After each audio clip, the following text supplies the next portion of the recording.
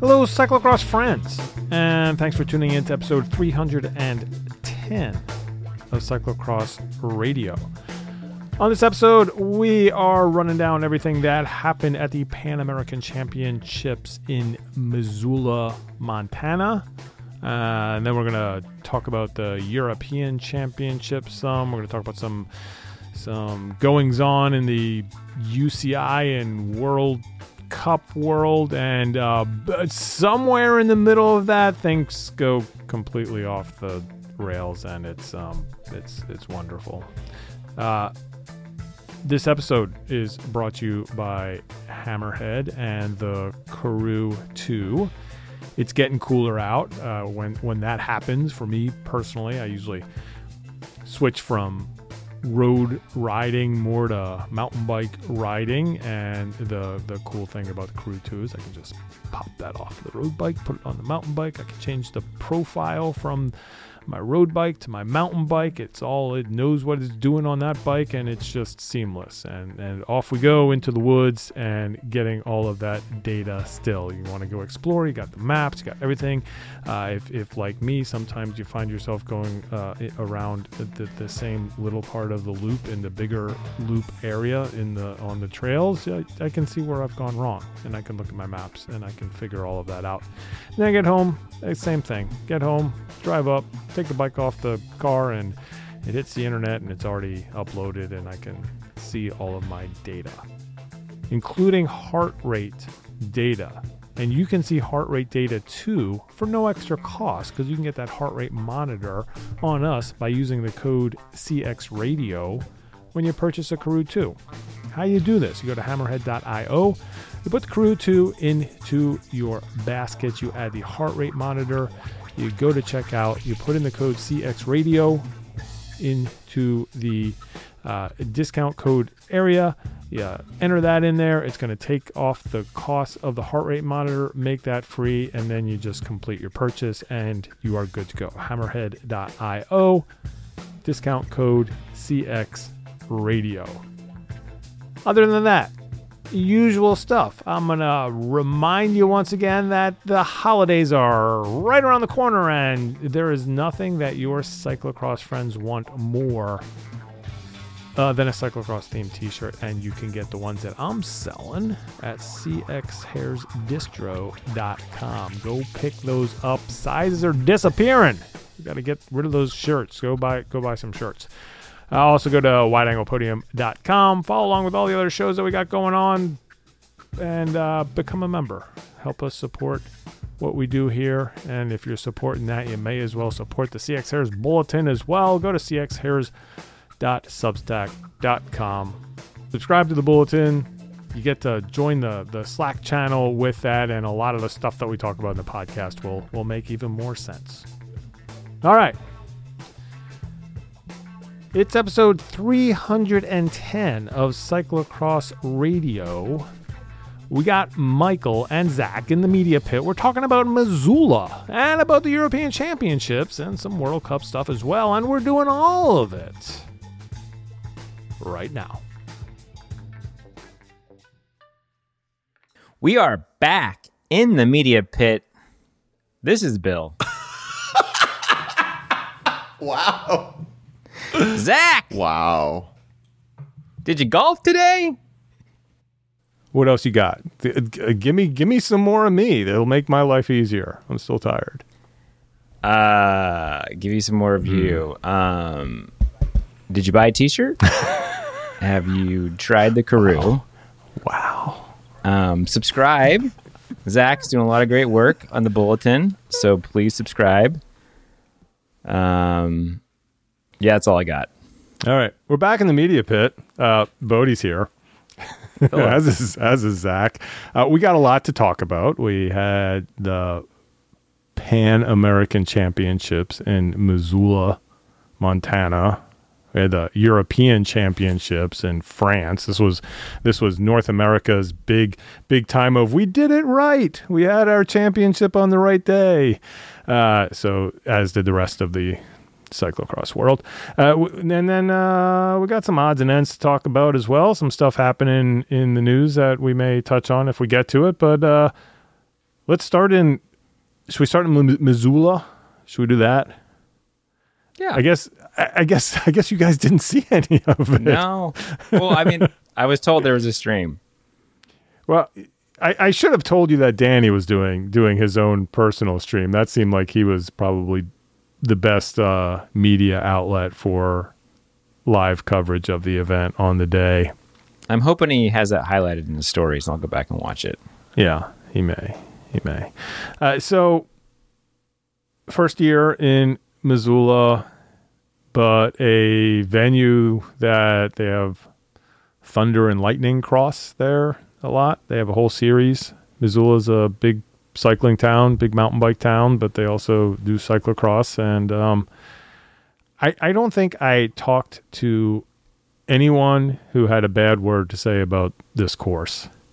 It was a lot of fun. It kind of had everything you want in cyclocross. It had good elevation change. It had some good power sections, and then it had some really kind of gnarly, loose off cambers. And then we had some rain late in the week that gave us some slick spots too. So as far as course and all that goes, even if we had the standard, it looks boring after seeing the GoPro footage, it turns out it was a pretty cool track, nice setup. So, Bill, here's my question. I, flipping through Instagram, saw a lot of shots of mountains. So I can only assume that basically this was like the Koppenberg Cross times 10. Is that true? No.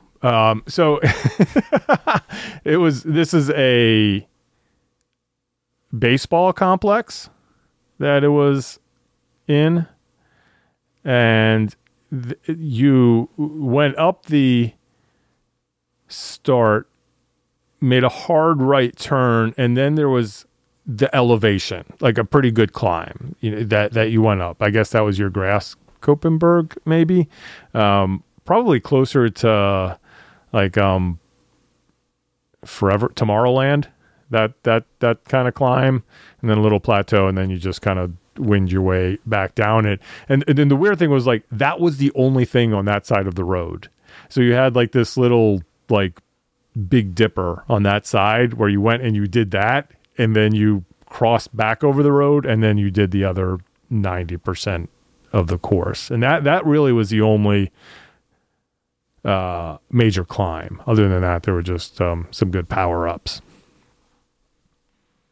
And was this the first course to ever go on the warning track of an actual baseball field? Yeah, Missoula Mavericks getting a lot of airtime or photo time in there. It was pretty sweet. The thing here in your I didn't do a good job. There were people that have this in photos, but the photo bingo, other than just the warning track and getting the M in there on their wall, was they had this classic red Mustang that was basically parked in the middle of the bullpen, and with a bullpen car? With a flat tire. I hope that it was a bullpen car. I didn't even put that together, Zach, but if that is the case, that's amazing. It was just sitting there, had a flat tire.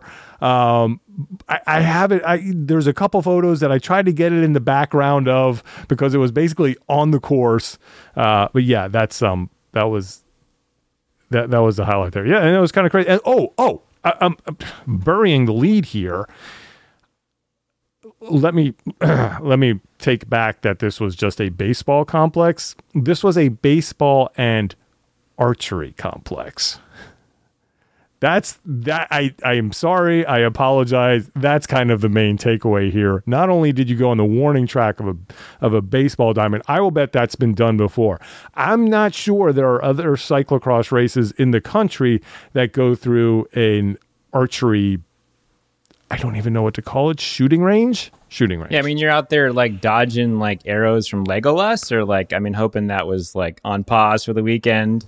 I'm sure there were some arrows there under the ground somewhere that had been lost to time. Like it was, but they had all the targets just went down into a V, and then they had a big wall with like your shields and everything advertised on the back of the wall, and they sort of went up the wall, almost like a wall climb, but just on the off camber towards that. So that was kind of neat too.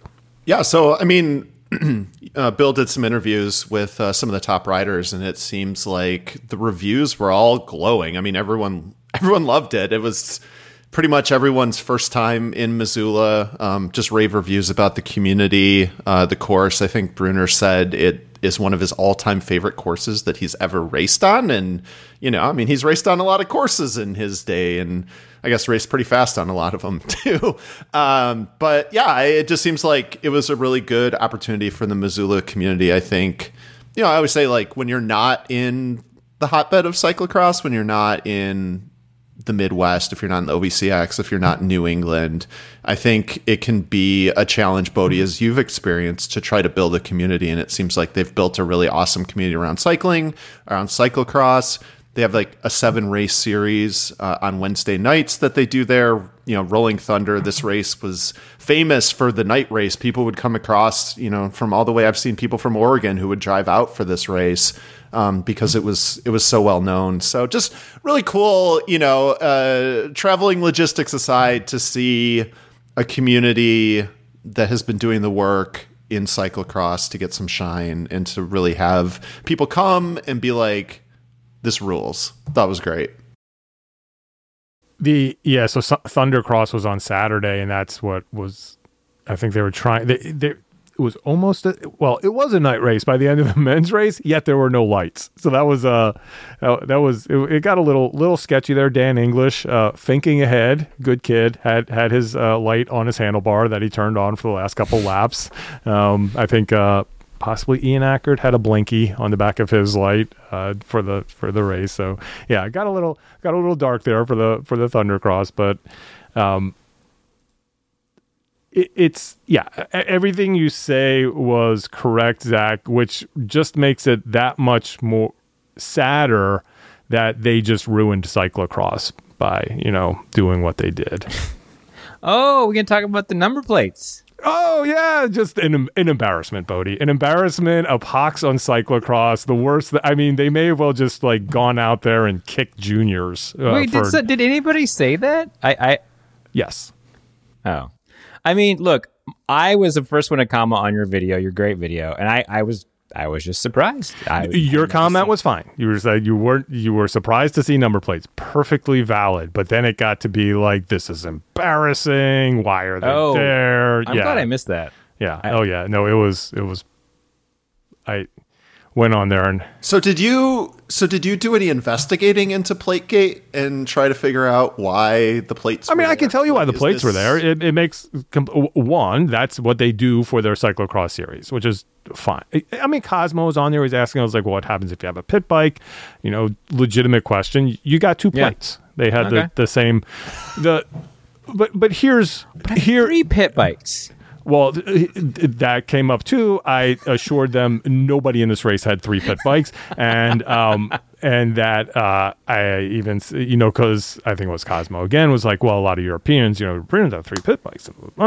Yes, they do. But if you go to Trek for the one World Cup, other than the Trek riders, many of them don't have 3 pit bikes. So it's possible to get by with just or 2 pit bikes. It's possible 3 total bikes. It's possible to get by with just 1. And then somebody else made the point is like, if you are switching every half lap and you really have to do that with a 3rd bike, then you are staffed up enough and have enough extra zip ties that you can just change that second plate to your 3rd bike. If that's really what you need to do, then you can make it work. But the reason that they have the plates is that that's where the timing chips are.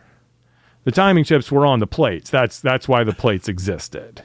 So basically, they got them from a gravel race down the road. No. They got them from a mountain bike race because they are a mountain bike community and they run mountain bike races. And the timing company that did this was a mountain bike timing company, and this is how they do it. And the thing is, like, this is not a big money event. This is almost like a grassroots. I learned from talking to our Kopachi representative, they were the only people who bid on Pan Ams. So this is where Pan Am's went.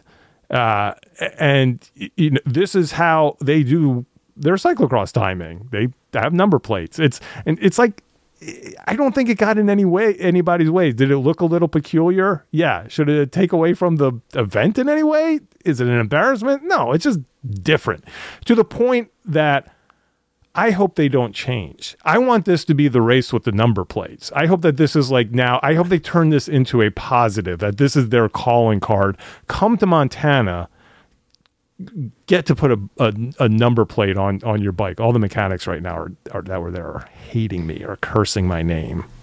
Hey, I mean, like, look, you don't want the number plates. It could be worse, Bill, as you'd send a text to us. You could have a helmet sticker. Yeah, I mean, this is the thing. It's like, has nobody ever seen Italian Nationals before? Where they have 3 number stickers on their helmets? And then you get, really the disappointing thing here, in my opinion, that I just made up this opinion. I mean, but they were so small that we didn't get the fun part of Plategate, which is everyone complaining because people are wrapping their number plates around, so they're super aero and don't cause.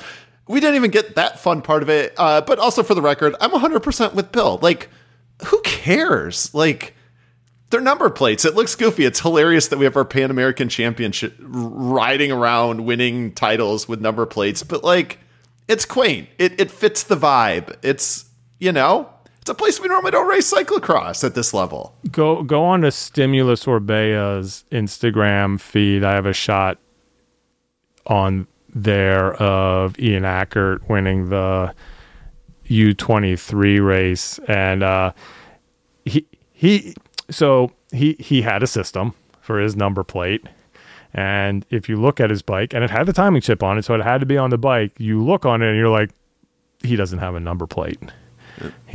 And there was nothing in the rules. It just said that you were given a number plate. There was no instructions.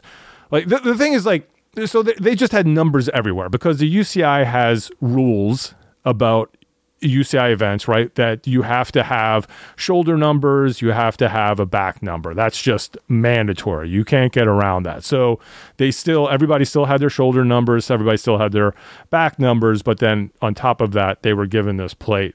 Ian wrapped his around his fork, like, I think folded it into thirds, so it didn't bend the timing chip, but then attached it to the fork and then just zip tied that down. So, could they not have also just given them the number plate? I guess they were skin suits, though. I was thinking if they had kits, you could just throw it in your back pocket. But yeah, or which they'll probably end up doing next year, just do like every other race and put the little timing chip sticker on the back of the number that you pin to your suit. Well, I feel like number plate gate the engagement on that had to be through the roof, which meant you probably showed up on all everybody's Discover feed, which hopefully brings more folks into the cyclocross community. I'm looking at the positive there. Yeah, no, I think in the end it was silly, and it just I think in the end everybody came away with really positive vibes from that event and that race. Crowds were great. They had people showed up. So many people from the town showed up that weren't racing. You had non-endemic bike people there just coming out for the party, which was cool to see. It, you had people lining the off camber and an active beer tent and everything else. So that was great. Well, I want to hear about the racing. Bill, you were there. Tell us what happened. Where do we want to start? Zach, where should we start? Well, I think that, you kind of brought this out in your interviews. One thing that was interesting about Pan Am's as we used to do it, thinking back to like 2018, 2019, where it's a championship race, the second biggest race of the year for North America, besides the respective nationals. It's on a Sunday, so it's not a first day. Obviously in 21 we did a one we did a one-off with just the Pan Am's race. Last year was on day one of a like 17 race weekend on the same exact course. So it was definitely a little bit different, right? I think we remember 2018. That was the year that Ellen Noble was on her heater, and Magali Rochette had a mechanical or something early in the race and was coming back. So there was like that fitting into the narrative of what was going to happen on Sunday, and then Magali ultimately won. So it's like this extra little data point to like consider and overanalyze or whatever. But Bill, we also learned that pretty much everyone, but it seems like with the exception of like Claire Honsinger, is a day 2 racer. I was really amazed at the number of riders who just like love Sundays, love racing on Saturday, because not everyone opted to race on Saturday. I think that and we saw this in all of the fields, that the riders who raced 2 days seem to do better. That's completely anecdotal, and I know that there is some science behind possibly racing just one day is better, but I think for some people, obviously it isn't. You and it is kind of interesting. Yeah, let's talk about that women's race. First thing to note, 16 people in the women's field. And this is, I think, one of the, again, I have nothing but positives about this race. A couple little nits that just are the reality of it. One thing is logistics. This is not and all of the people in the mountain states are laughing at me now because we got a lot of it. Oh, you finally had to, travel to a race and go to Home Depot and buy all the stuff and do all the things we have to do for all of your cyclocross races on the East Coast. And I just sit there and nod and go, yeah, that's right. And I don't mention, mountain biking, which they get to just get out of bed and drive to every mountain bike race, and we have to travel across the country. Regardless, it's not cheap to go to Missoula. And I think that kept a lot of people from attending this race who may have been there. Zach?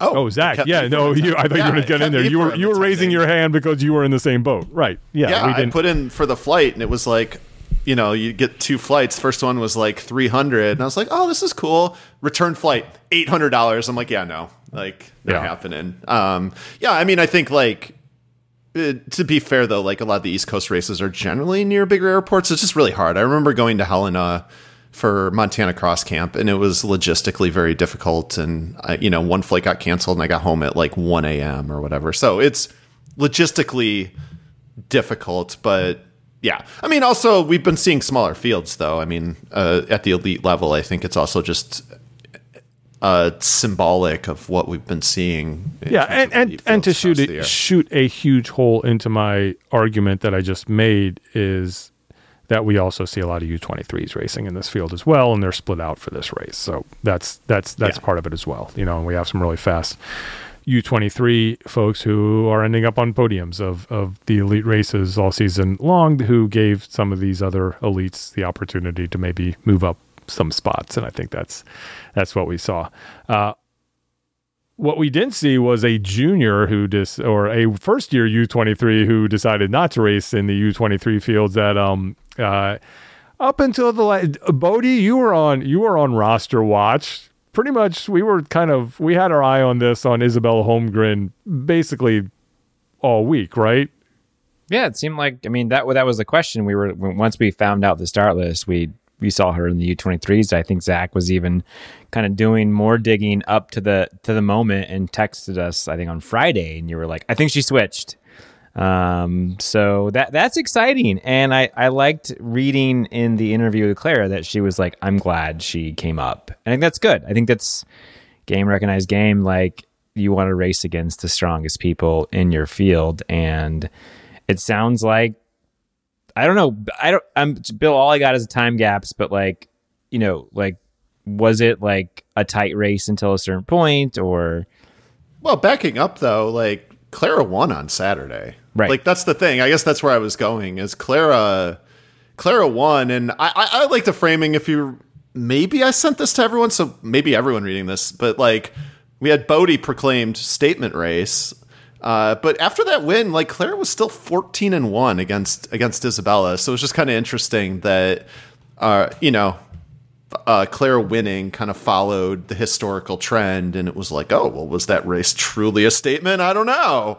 I had finished it like Saturday afternoon after that result had happened. So it worked well for the storytelling. But I mean, I don't know. One of those things where like, Clara looked pretty good. I mean, it seems like she won. She won by 30 seconds. And so that was kind of like, I think, the backdrop a little bit heading into Sunday.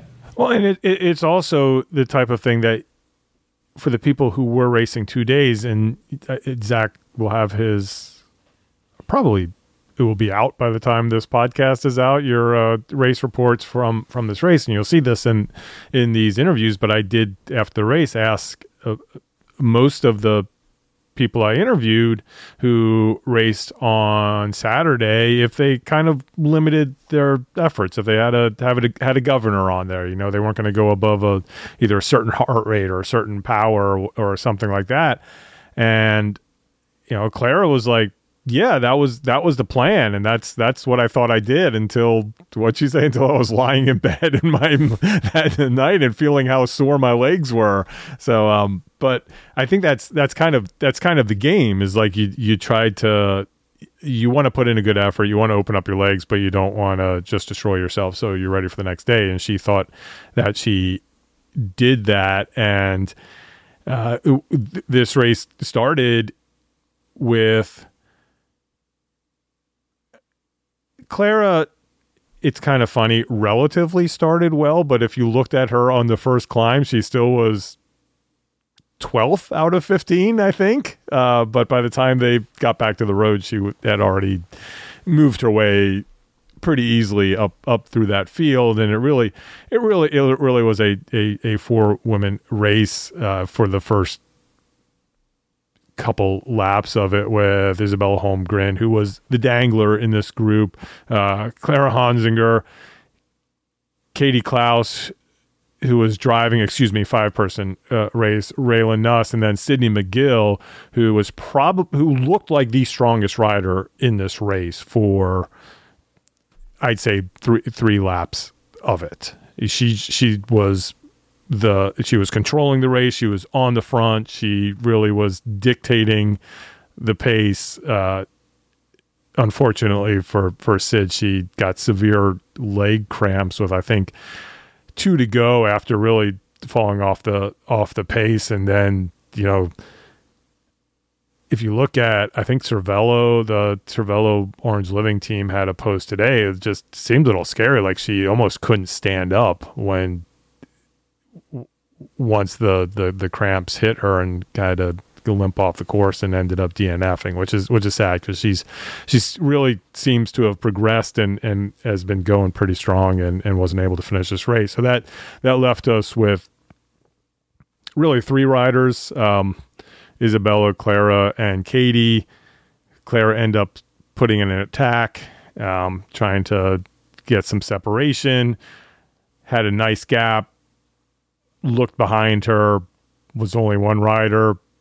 She was really hoping it was Sydney. It ended up being Isabella, which you'll see from Zach's post, that Clara was like, dang, because she did not want Isabella there, because Isabella is kind of a second half racer. And once Bella caught up with her, they kind of rode around together. I think Clara tried to put in a few more digs that were unsuccessful. They came by, I think it was pit 1, and Isabella got Clara like clean but a really hard pass on a corner that Clara had to check up a little bit on, and then just took off from there. And Clara said she was already kind of hurting at that point and just couldn't close it back down. And after that, Isabella just stepped on the gas and was able to ride away.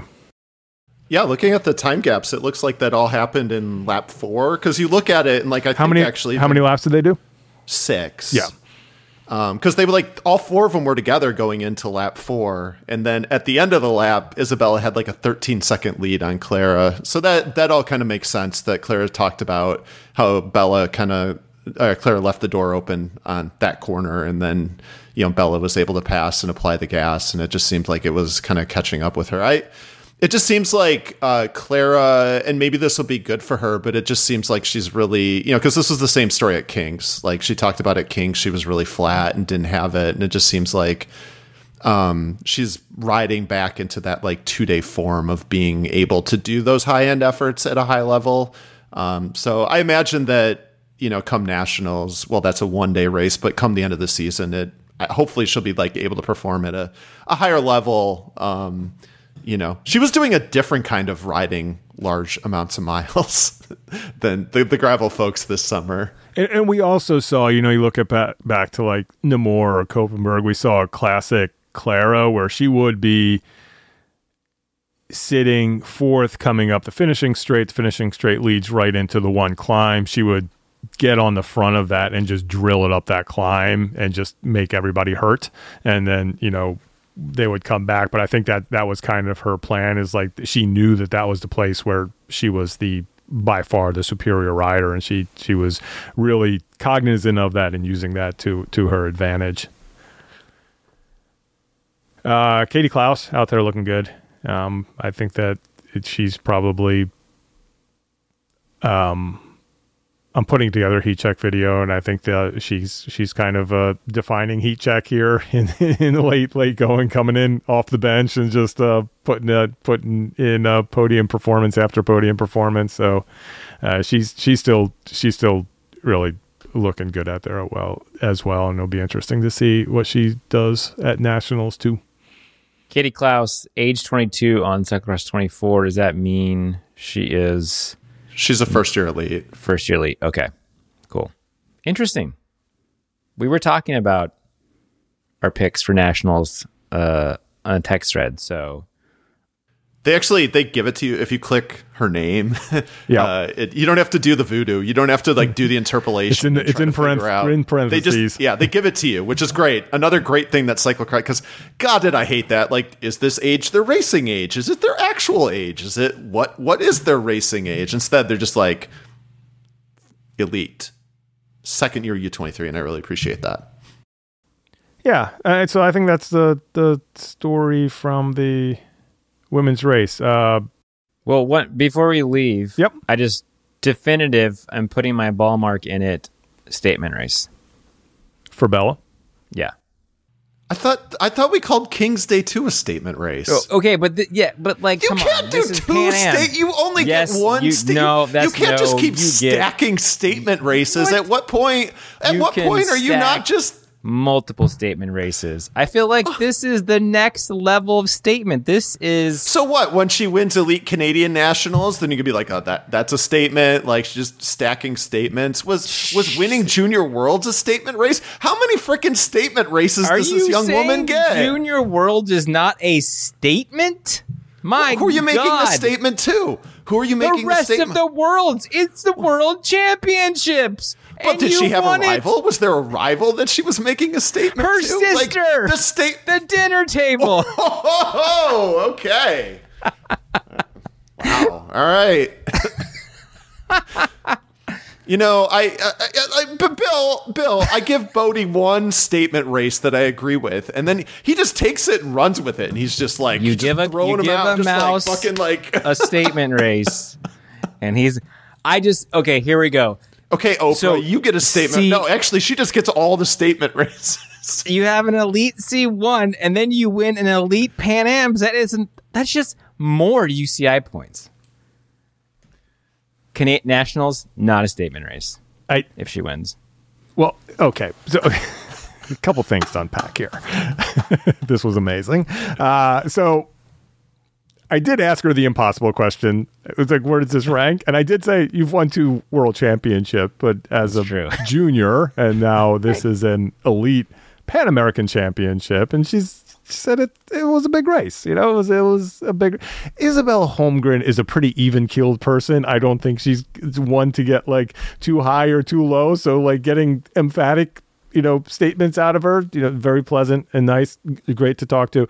But, Yeah, she was like, this is a big race. And then, so I did ask her, Michael, I was like, well, the obvious follow-up is they got Canadian Nationals coming up. I'm like, well, of course you're racing as an elite, right? And she's like, well, I'm racing as U23 for Canadian Nationals. And much like she was racing U23 for Pan Ams. And then I did follow up as a good pseudo-journalist would and said, are you really racing U23 Pan Ams? And she just smiled. So we may see another 11th hour change. I don't know, but what I think is happening, because the Holmgrens seem to have some sort of jersey allocation plan. Oh, I think there's like a whiteboard somewhere, jersey allocation whiteboard. So, we got Ava, who already is the Canadian Elite National Champion. These are twins, by the way, same age. So last year, Ava raced Elites and won. I'm assuming she's doing that again. That would be super weird to be like, well, technically I'm a U23, so I'm going to put my Elite National Championship jersey in the drawer and then race U23s. I don't see that happening. So I think we're going for jersey sweep, Michael. I think that's what we're looking at. You're saying Ava's gonna U23. Ava's going to do Elite. Isabella will do U23. Oh, okay. Of the family. Okay. Yeah. And then what's their brother going to do? Well, yeah, because he's like, what, 25? I mean, that's the thing. Gunnar Holmgren's like the secret Holmgren in the cyclocross world, so he could just show up and win Elite. So they well, Vanderham's retired and not going to race, not going to defend his jersey. Gunnar Holmgren has a chance to take it. Take it off Clark. The Holmgrens take it all. Jersey sweep. I like it. Should we talk about the men's race a little bit?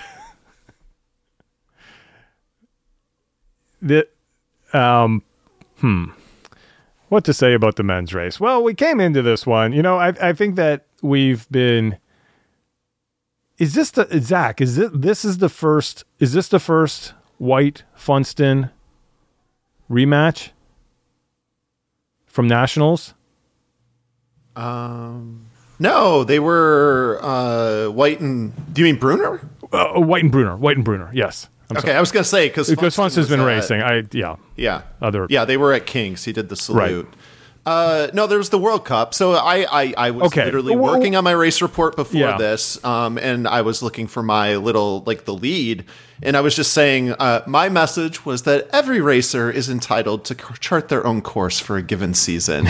But it really sucks for us as fans that Strohmeyer, Brunner, and White did not do the full USCX together. Yes, so they and the World Cup's sort of an outlier, right? I mean, they can't. There's a lot of chaff around them, so they're not really racing head to head. Yeah, and there were mechanicals. I think they both had mechanicals, and really both of them didn't have results to write home about. So we didn't have good data. It was like we had them racing head to head, and we kind of had this sense.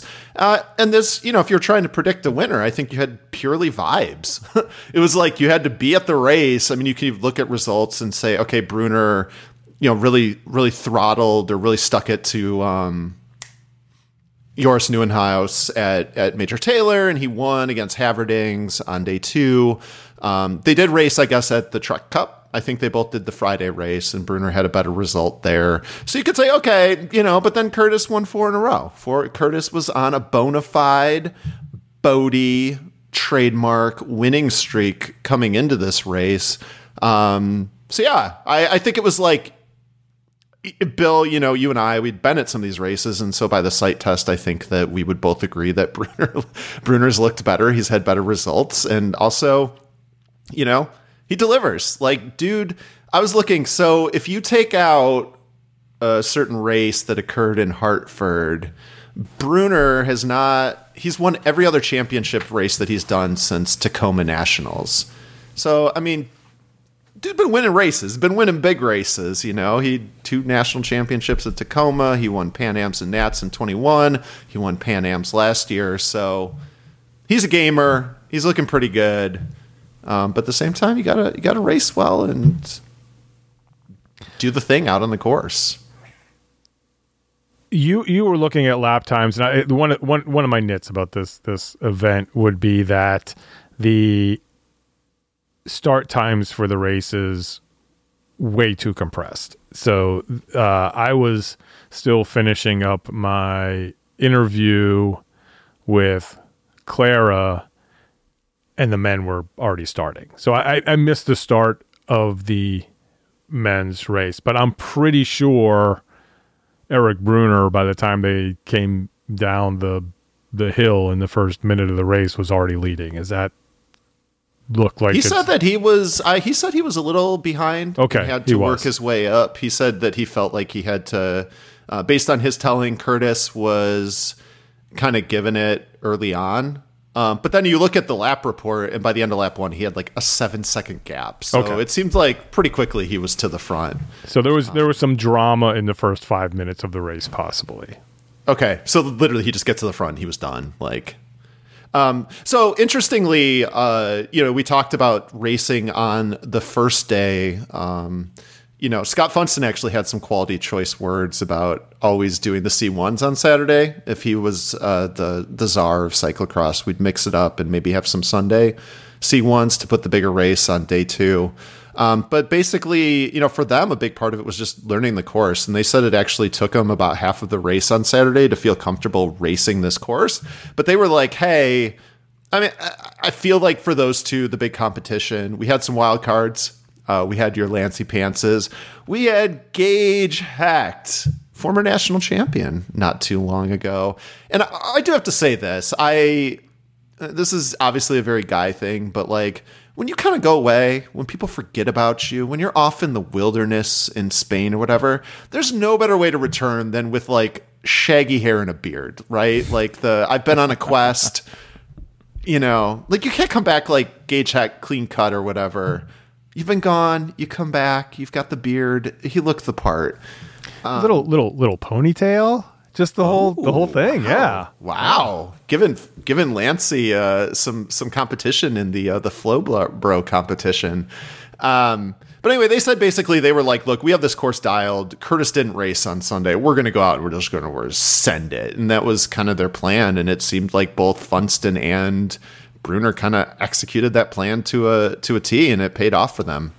Well, that was the thing about this track, and that's what we love as cyclocross fans is you don't want something that you can go in there blind and figure it out lap 1. You want people to have to session different features and figure out turns. And this was a pretty turny course. There was some there were some on camber sections, almost like four cross, down for double slalom type sections in the backside, which were super cool. And there was tricky little run ups, and there was another run up that you could possibly ride that you wanted to sit there and work out 5, 6, 10 times, and also at race pace to see if, is this a ride, or maybe is this something that it's faster to run? So they had that knowledge, and it was hard to figure out this course. I posted that drone video, and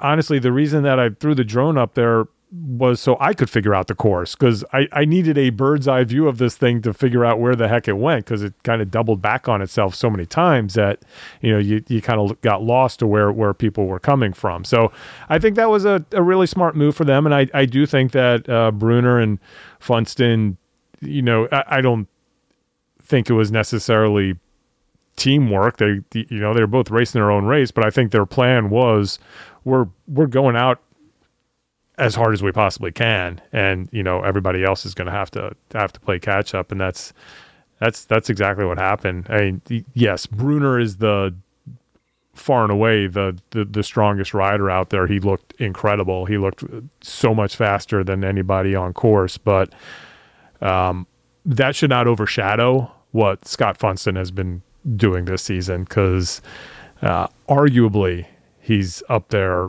in the top 2 or 3 fastest men right now racing in North America.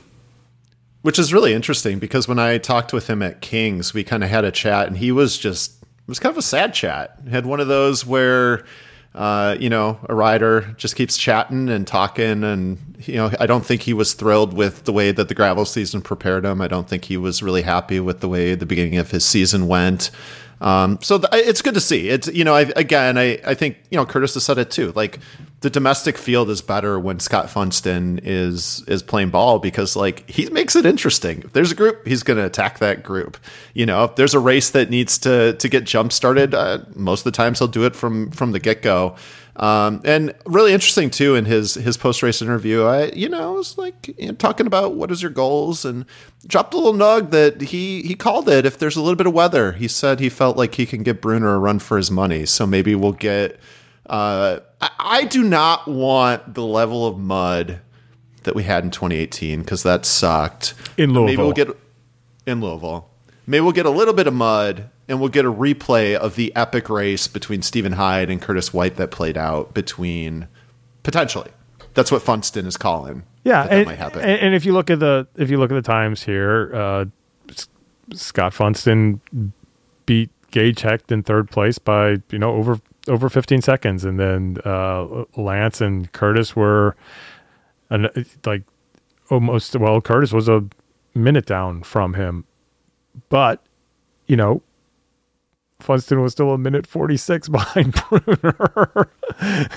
I didn't even look at that closely. A minute 46. That's insane. I'm telling you, he was on a different level. It was just like two different races out there.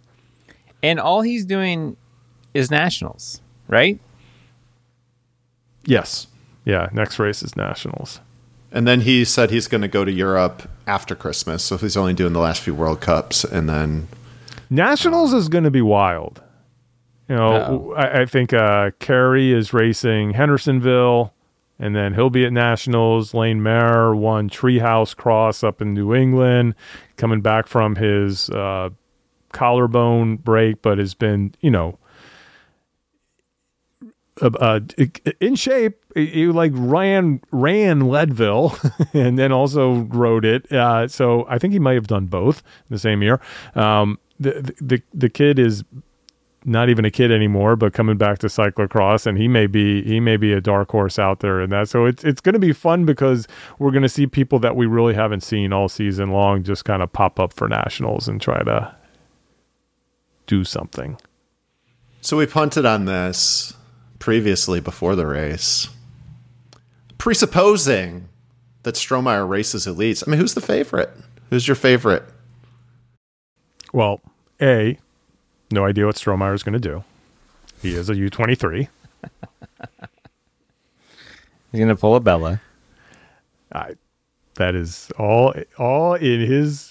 Those cards are in his hands. Believe me, it's a question. Like, I know anything I get all the time. What's Strohmeyer doing? Where's he racing? But his competitors want to know where he's racing. But he's a U23.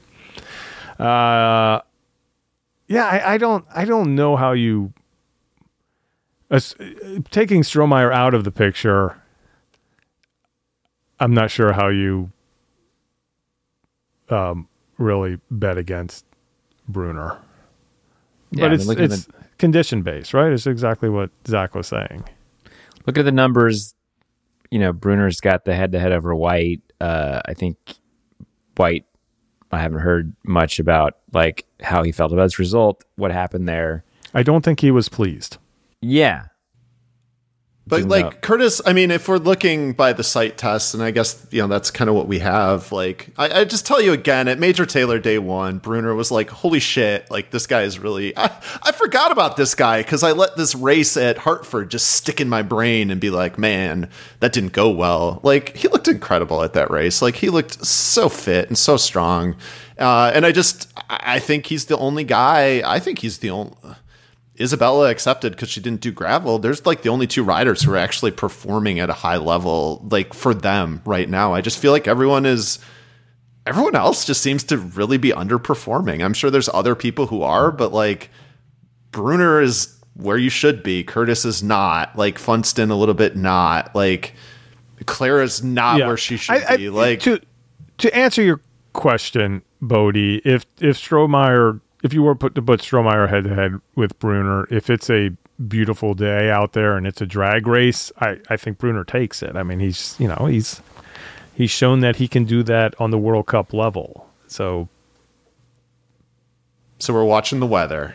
We're watching the weather. It's a weather-based preview. I don't like those. I don't like the idea of like having to condition it on the weather, because you know that I want to say that a good cyclocross racer can race well in any conditions, but that's clearly not the case, and clearly will add some intrigue. Hey, that's what makes it interesting. Yes. I think also it's kind of worth noting, because speaking of Brunner and Funston, and where, you know, Curtis is and all these riders who are doing other things in the summer, where we see that the Brunner's gravel team is not going to be around next year. Two posts talking about that on their team page, one saying, you know, it's not you, it's us. Like, the gravel is not where the vibes are. Another post saying, you know, they don't have the bike or the money to move forward next year. But I'm seeing, like, are people coming back to cross, you know, because the lifetime rosters were announced, and don't think we saw any cyclocross racers on those lists. And I mean, I'm hoping that people did the gravel thing and they're going to come back now, and we're going to get some, maybe a little more oomph to these fields. I don't know. I guess I'm seeing a couple of these news items this past week, and the fact that we're going to have Carey back, and Bill, you're talking about Lane, all these other riders coming back for nationals, just kind of makes it seem like some of the folks who tried it and it's not for them, and that's going to work out better for us. Yeah, or they're going to be out of the sport because the only way that they were able to race this year is because they did gravel. Okay, Zach. Yes, that's probably. I appreciate. You know what? I'm not at work. One of our 5 core values is choose positivity, and we always have to choose positivity at work. I also like. I am not adhering to my company's core values on Here's this podcast. my hot. This is my hot take. The Brunner Funston Holicky squad was going to join the NCL, or maybe they were going to create a Denver Disruptors. No, not the Denver Disruptors. They were going to become the Denver Garages for the Legion League. Okay. All right. They could be the Interrupters, the Denver Interrupters. So here's my question for you all. Speaking of dark horses, give me, just going back into your history of cyclocross, you all have seen tons of races. Give me your favorite Evan Russell cyclocross moment. My only good way of doing this, Vandenham texts me on Sunday. He's like, Moose Lodge? He's like, at least he's paying attention finally. Yes. Well, to be fair, it was in the bulletin. So here, apparently, we learned that Vandenham reads the bulletin, but he does not listen to the media fine. pit. I'll take it. That's fine. Okay.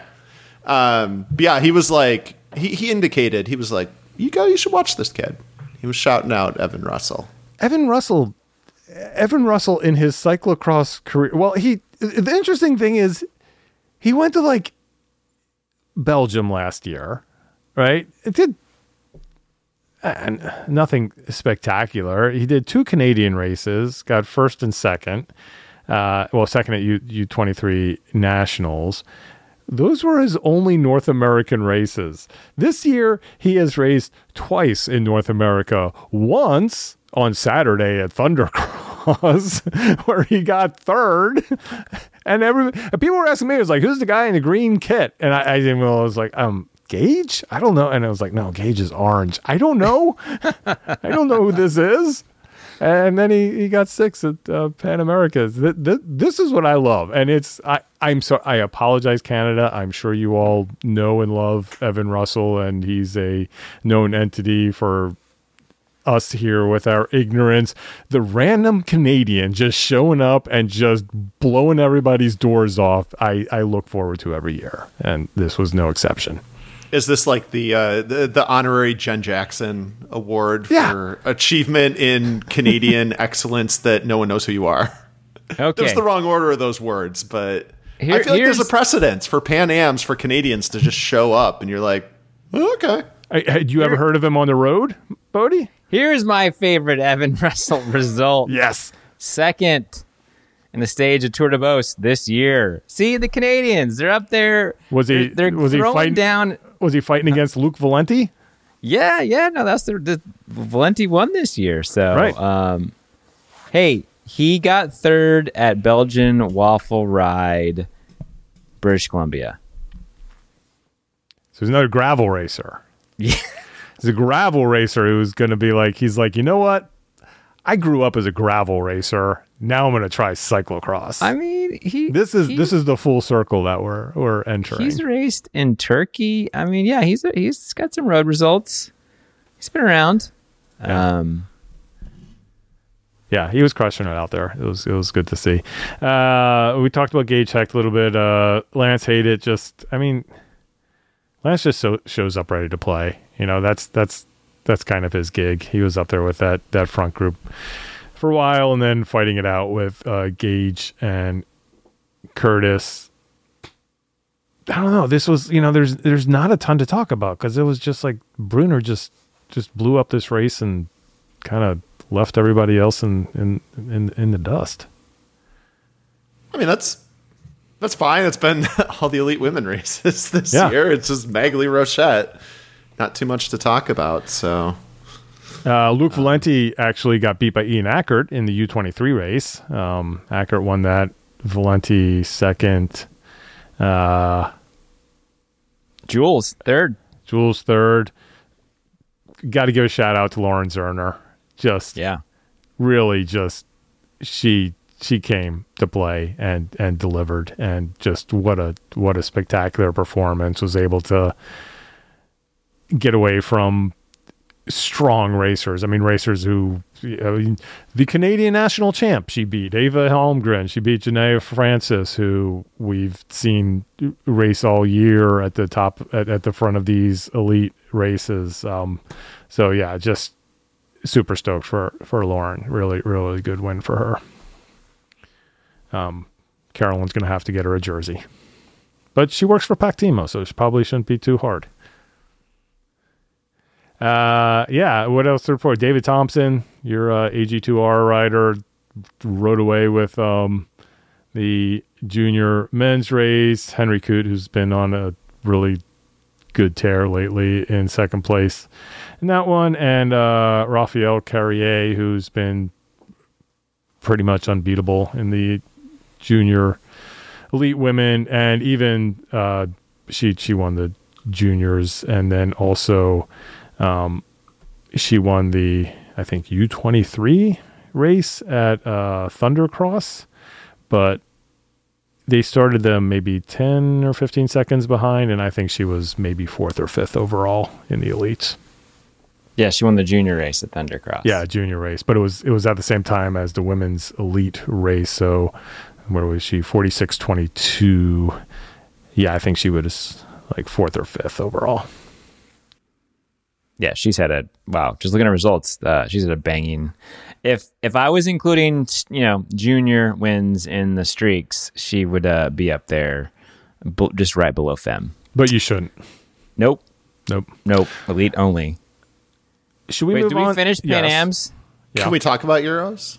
Can we talk about a certain Euro? Last two quick, since we heaped a lot of praise on the Pan Ams. Again, I think they did most everything right.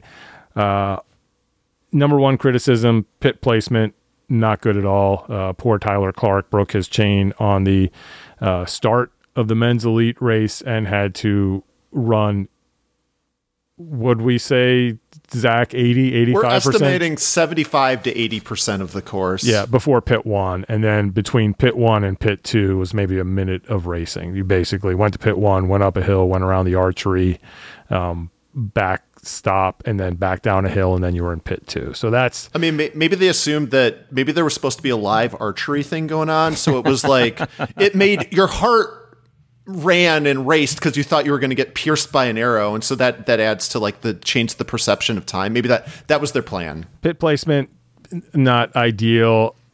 Here's East Coast bias coming out here.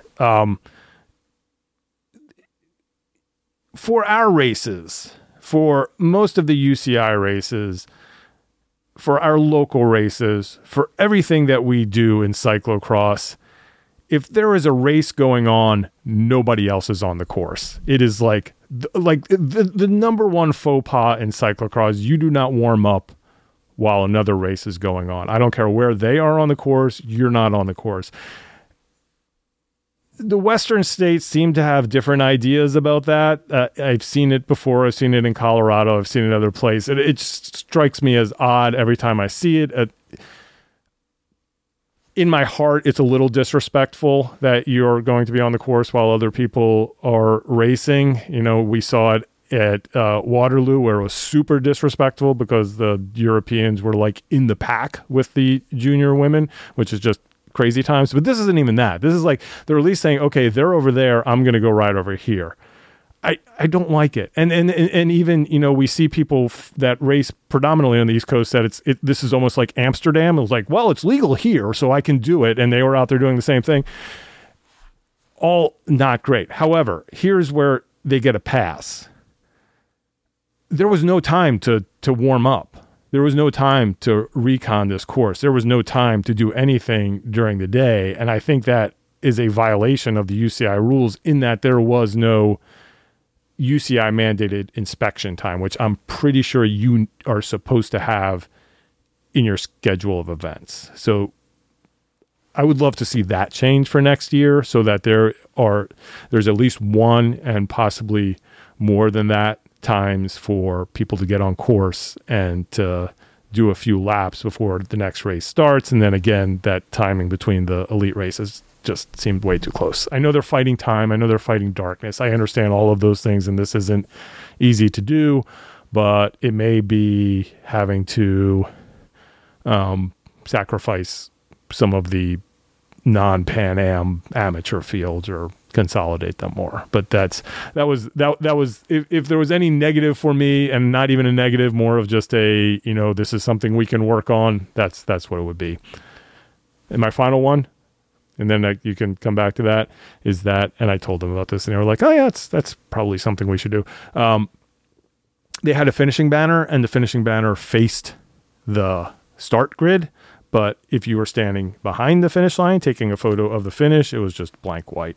So we need a sense of place. We need something that says Pan Am Championship across the truss of the finish line. That's it. Were there any porta potties? Do you know Danny was on the finish line with me, and we were kind of commenting about the lack of any kind of signage for the finish line. And do you know what Danny said to me just to honor you, Zach? He said, at least there aren't any porta potties. I'm glad that my complaining has taken root. I will say, just on to back up a few weeks from that, and maybe I said it on here, but I can't remember if I did. Really rad start line truss. Just, you know, good European start line truss. That's with the RRF CX on it that comes in all your photos just beautifully, framing your photo in the background. So kudos to that organization. So on Twitter, I know no one does Twitter anymore, but I've recently found these websites, and one is called the Sickos Committee, and they follow. I learned actually recently they have one for college basketball, but they call it college football, and they follow results and, like, you know, the way that a sicko would watch college football, you know, like upsets, bad games and stuff. And I flipped on the European Championships, and the Sickos meme, I sent it to you guys, was just playing in my head.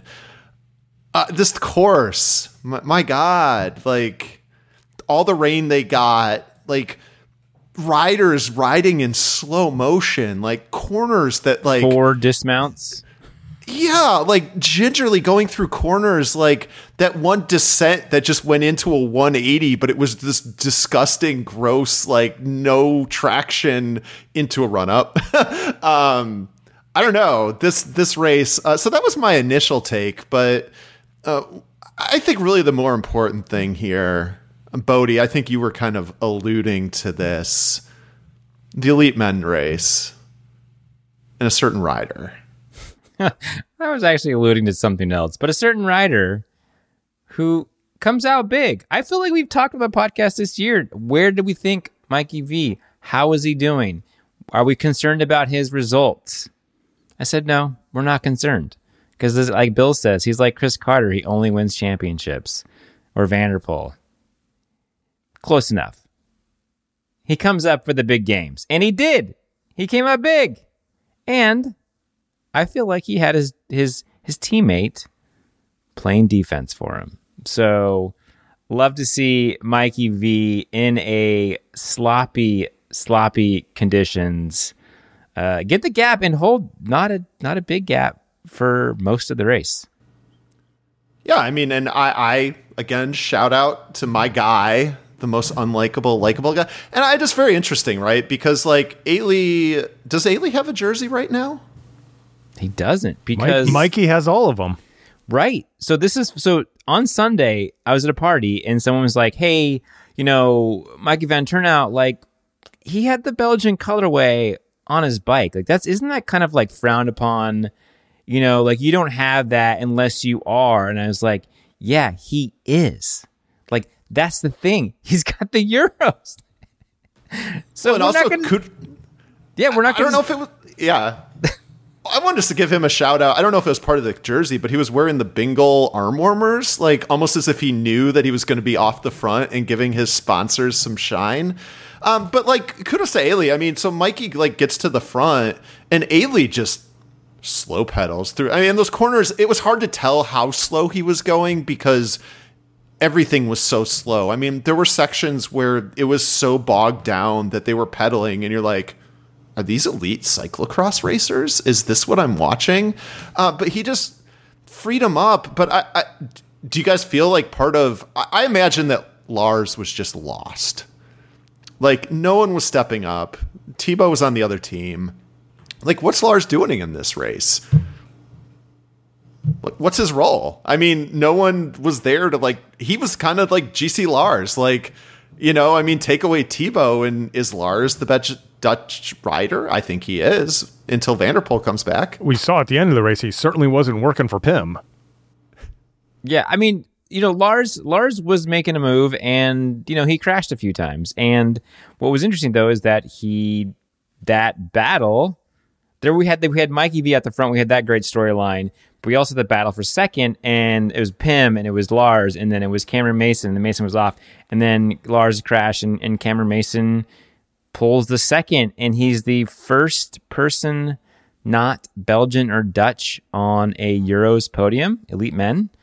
So that was because how many years has it been going on? Just like 4 or 5, right? 2015. Okay, I believe it was the first year. 7 or 8. Yeah, yeah. But yeah, that was also like a really cool thing to see. Cam Mason, amazing, yeah, big win, and like he got a vlog that he played. He's like, I know him from YouTube more than I know him from racing previously. But he's out here doing voiceovers, putting the footage in black and white. Go check out Cam Mason's vlog. I feel like I like where this kid is going with the content. But yeah, that was a really cool race. And of course, having Marty and Helen on the broadcast, you could tell they were pretty excited as well. What I really like too, I'm glad that you mentioned the broadcast, and I'm pro. I've always been a fan of Helen and her commentary, just so knowledgeable about the sport. But this was not up to snuff for our usual. It was somewhere, but it was not up to snuff for a typical European race. Yeah. But it almost worked perfectly because they had like live mics on the side of the course. And for me, it just added to the sickos-ness of this race because you just heard the sloshing and the grinding of the gears and like just how horrible and miserable it seemed to be riding on this course. So I actually really kind of enjoyed the lo-fi nature of this broadcast. I think it fit my theme of the race perfectly. Here's my one big takeaway from this race. Who's been one of the hottest racers this year so far in cyclocross on the men's side? Who we have not talked about yet. Thibaut? Thibaut Ness? Yeah. I was trying to come up with, I knew where you were going. I was trying to come up with a witty rejoinder and I could not. Sorry, I cut you off. No. I didn't have one. I knew where you were going though. So Tebow was not a factor in this race. No. Ended up DNFing by the end of it. Here's my conspiracy theory on Tebow. Unlike the U.S., unlike North America and Kopachi, Kopachi still does not have a rule saying that you must wear the Pan Am jersey if you win the Pan Am jersey. The UCI has a rule that if you are the world champion, you have to wear the world championship kit. That controls.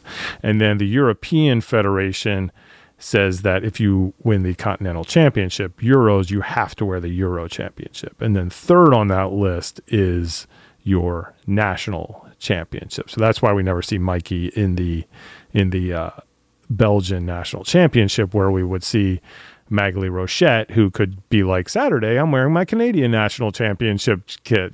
Sunday, I'm going to wear my Pan Am national championship kit. And we were always threatened with that, putting that rule for Kopachi in line with the European Federation, so that also controlled, so the Pan Am's controlled, but it's not there. But it is there in Europe.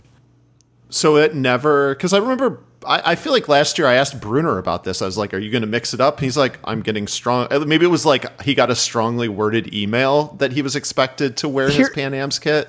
Here's my discussion with anybody with any kind of authority in Kopachi is that there isn't even a rule about which design you have to wear. Like, it's just lawless. Should there be? Or maybe there are, but nobody knows how to enforce them.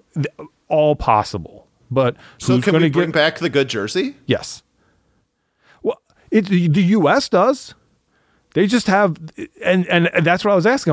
I asked, are they going to get fined for this? No, there's no structure for them to be fined. But the U.S. just has a closet full of each size of national jerseys and Pan Am jerseys in the old design made by Curo, so that when you go on a national trip, that's the skin suit you have to wear. That's what you're given, and there's just the supply of them. But they haven't gone back. Maybe they will this year, since it's a new design. It's not the Bank of America one. Now it's the, I don't know. It's somewhere in between the Bank of America and the Minnesota Timberwolves. Yeah. I have to go back to Minnesota and go to Timberwolves games if I want to see the awesome Pan American Championship they basically took it for their own. But this is all to say, to get back on track, Tebow wants that Belgian national championship jersey. He does not want to be strutting around in a Pan Am jersey, so he just tanked this race. He was like, I have no interest in this race. I do not want to accidentally win this race and be forced to wear this kit. I'm putting all of my eggs in the basket for getting that Belgian tricolor. Well, look, Bill, that's all part of his load management, right? I mean, he raced Koppenberg on Wednesday. He won, and he's already making plans to skip the World Cup to stay more fresh. I mean, load management has moved from the NBA to European cyclocross. And much like the NBA, the UCI now is looking to we just learned today that they want to, install anti-load management rules on its riders. So yeah, that's, I think you're right. There's going to be, because what is it now, Zach? Don't they have to start or you can't have more than one quote star player out of the lineup on any given night? Is that what it is? There's some new NBA rule like that. Like you cannot sit more than a certain number of stars per night, which makes complete sense. So basically, they're gonna make all UCI teams show up at 18 of the 74 World Cups that they currently have. Be like, you got to show up to 12 of the 15, y'all. Sorry, otherwise we're taking away your UCI license. We're jumping all over the place, but this article came out today, and basically it's the UCI chief saying this is a problem that riders don't want to race this amazing series that we've created for them, the World Cups. And he's like, I don't know what we need to do. Do we need to give them more points? They already make a lot of prize money. And the funny thing for me is like, this is something that's been going on for years. Like Sven was like, I don't care about the World Cups. I just want to race to Super Prestige and whatever, other series was out there, the DVV or whatever it was at that time. And that's where he was going to make his money. B-Post. Yeah.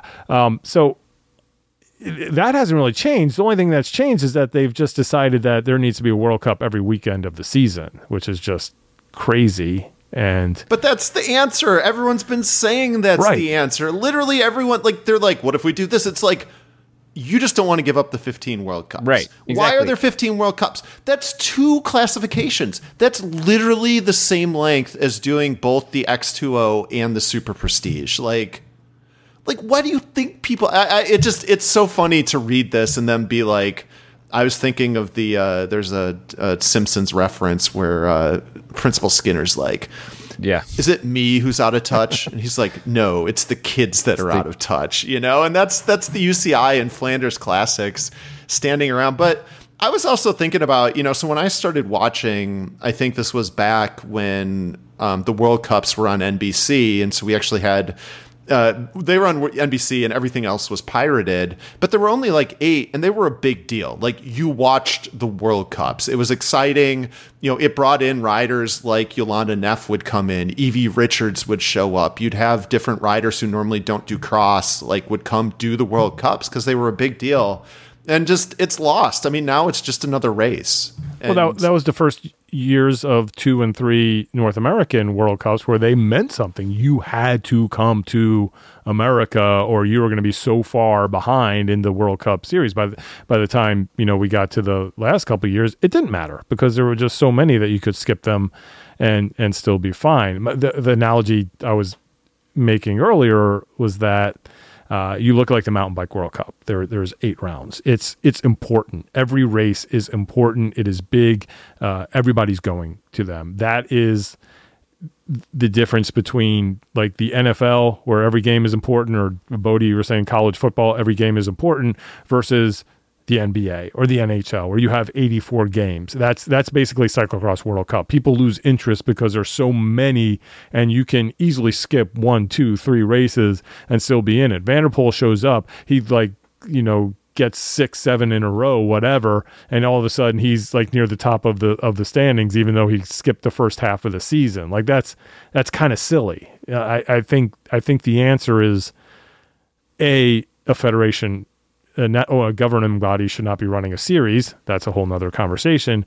B, we should go back to what you were saying. Like Flanders, hopefully, I'm glad Flanders stepped in. I'm glad they were trying to do all this, but maybe if they don't want this contract anymore and when it expires, they'll just like go back to where we were before.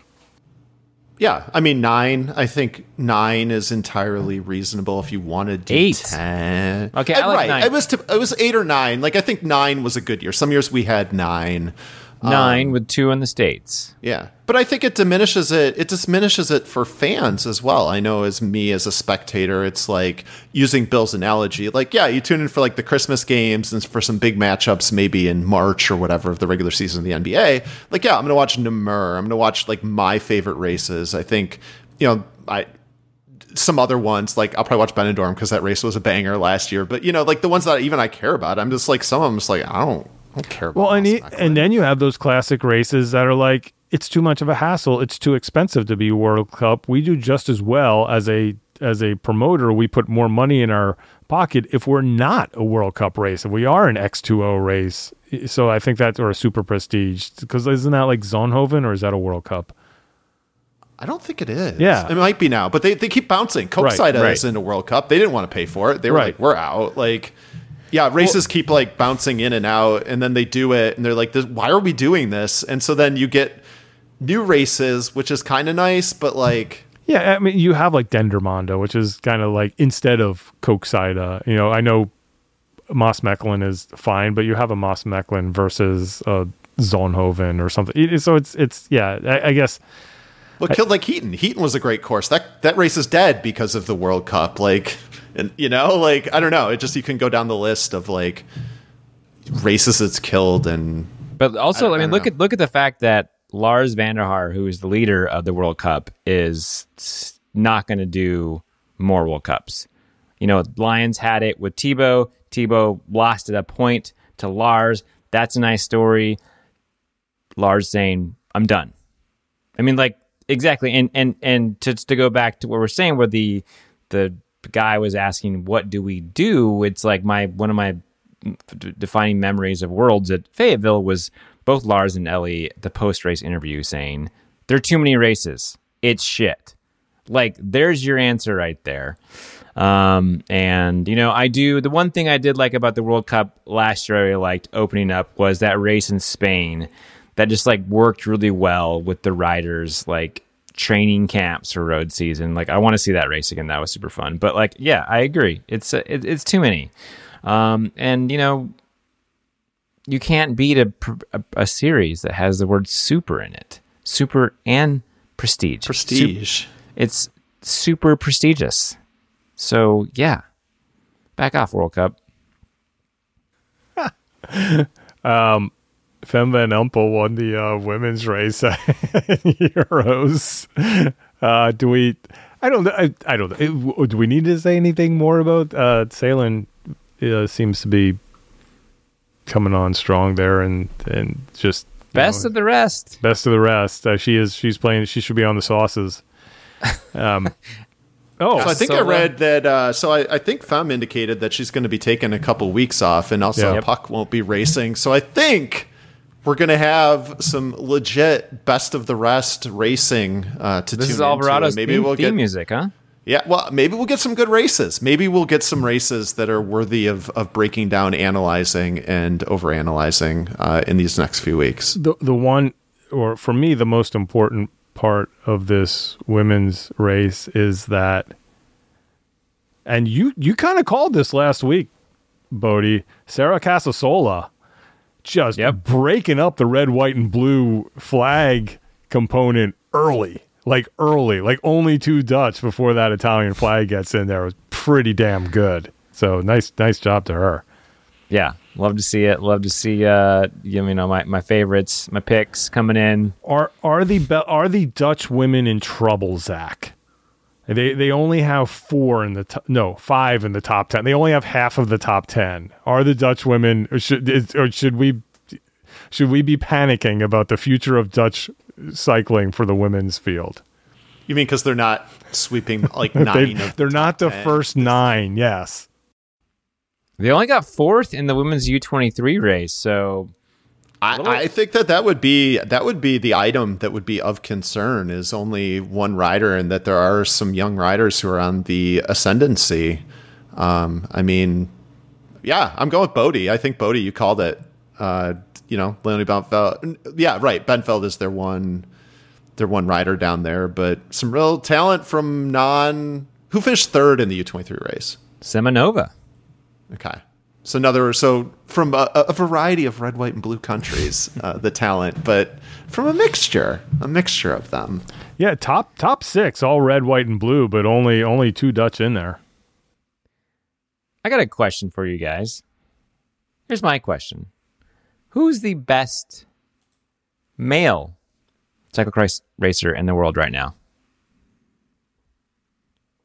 Like, who's participating in the sport? Yeah, that is an interesting question. Who is the best? I'm going with my my sandbagger, Thibaut Ness. Okay. He won Koppenberg Cross. We haven't even talked about that. Pretty much did that one on his own. Zach, what do you think? I mean, I was going to go with my guy Ailey till Bill mentioned the Koppenberg Cross. And it's like, oh yeah, Thibaut's been winning a lot of races. So I think I'm gonna go with Bill on this one. Okay. Thibaut. I mean, big DNF, last result for the best cyclocross racer. He was bagging. He bagged that race. Talking about load management. I mean, it's clear that it's Mikey. Mikey Vanternout is the best male cyclocross racer at the moment. Wow, recency bias coming in hot. Yeah, I think that's this poll is all about recency bias. Well, if you're going to do that poll, we can't leave the other one on the shelf. Who is the greatest cyclocross racer in the world right now? Van Empel. Yeah. I mean, we have to keep saying it's true, but we have to keep saying we can't just take this for granted. I mean, it have to. Oh, I would say it was. If we're doing the bit, yeah, we got it. We at least have to acknowledge. I mean, I'm hoping that she's on. So we learned that the Vanderpolstis, I think, is going to be on December 22nd. I'm not sure which race is that early or late. When you're, can you get out the Vanderpool Farmers Almanac and see if that's coming in Move early or late? Your slide rule across the calendar. But he's doing the thing. I mean, he's doing like 10 or 15 races, and he's going to win with the goal of winning Worlds again. But I will be interested to see how this goes if Van Empel's on like a 20 or 22 race winning streak. I didn't do the math. I don't know what her schedule is. But even 18 when she comes back and Vanderpool, because we saw the hype video. There's a hype video out. Vanderpool's already getting ready for cyclocross. Are we here yet? Are we finally been waiting all podcasts for this? You're talking about the greatest cyclocross racer ever, not just this year, ever. Matthew Vanderpool. We need to call up Tim at the Slow Ride Podcast. I need to see if there is room on that bandwagon as his for the anyone but Wout, because my gosh, guys, some news broke this weekend that I was at a fondo, I was at a cross race, I was at a barbecue, and it was all that anybody could talk about was like, did you see Matthew Vanderpool's new post? Addicted to the game. What's the game? Not cross. No, not cross. Golf, my friends. Vanderpool is a duffer. And my God, I am so happy right now. I am literally screaming in my bedroom because he released a hype video today. Cyclocross prep is in full swing, and it's full swing, and he is out there prepping, and he ends his video with a beautiful twilight sunset shot of him. I don't know, probably hitting a nice 6 iron, probably a good 225. Just, it's amazing. I'm so happy right now. I am Team Vanderpool by Wout. How long until he's sponsored by Titleist or Ping or somebody? Oh, it's got to be coming. I mean, he's tagging Lamborghini in the post. Dude. Here and this. I'm so excited. This comes back to my other point. Vanderpool, you know what? You're training for cross. Just stay in Spain. Do your base miles. I bet the golf courses there are great. Don't come back to cross. We don't need you, and we don't want you. Wout, you stay away too.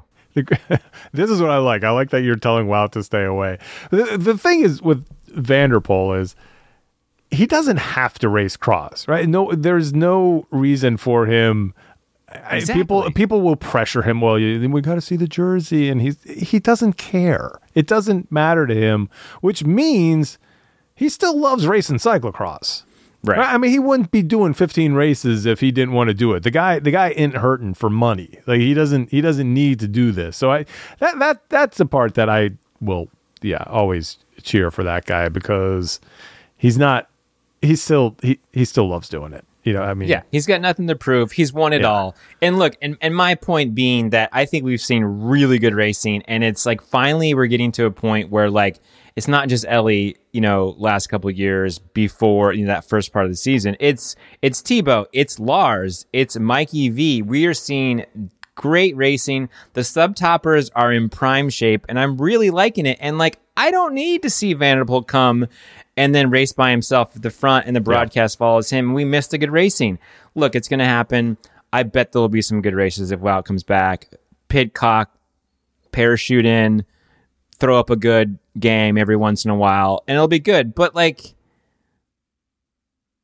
just keep playing golf. Here's my question for you: Is he just? And I'm assuming this is the case. Just one of those professional athletes where you go, here is a new sport. go do this sport. And he goes, the computer just goes to work, and then he steps up and he's like, okay, I am now a scratch golfer. So I assume so. I mean, like, look at Vanderbilt. He's talented. I assume he can do anything he wants to do. My buddy in the golf chat, was critiquing the swing over the top. Better than Barkley? Oh, yeah. Speaking of Barkley. Okay, guys. So I'm trying to get my people. We reached out to Vanderpool's people. We're trying to get a foursome together at some point. So it's going to be me, Vanderpool, obviously Tyler Cloutier, and we're trying to figure out that fourth member in the foursome. I proposed Barkley to Tyler. He said he didn't have the patience for that. He said Lando Norris. I guess the F1 driver. I'm thinking I bet Reggie Miller golfs. That would be a good foursome. Reggie, Vanderpool, you call my people. Let's do this. Let's play. That was worth the entire show. The entire show of nearly 90 minutes. And Bodie, was stewing, just waiting for this. And I have more too. I have incredible. I have more. I have more. So in this video. Can we do it next week? Yeah, it's fine. It's fine. I'm basically Vanderpool and I are the same. All right. Well, we will continue next week. Oh, you want to do the outro, Bodie? I don't even know what you say in the out. I'm always just buzzing from the episode that I don't even know. I just gloss over and then I just say some words at the end. It's really not much. Basically, Bodie will be talking about golf next time, and we'll see you then.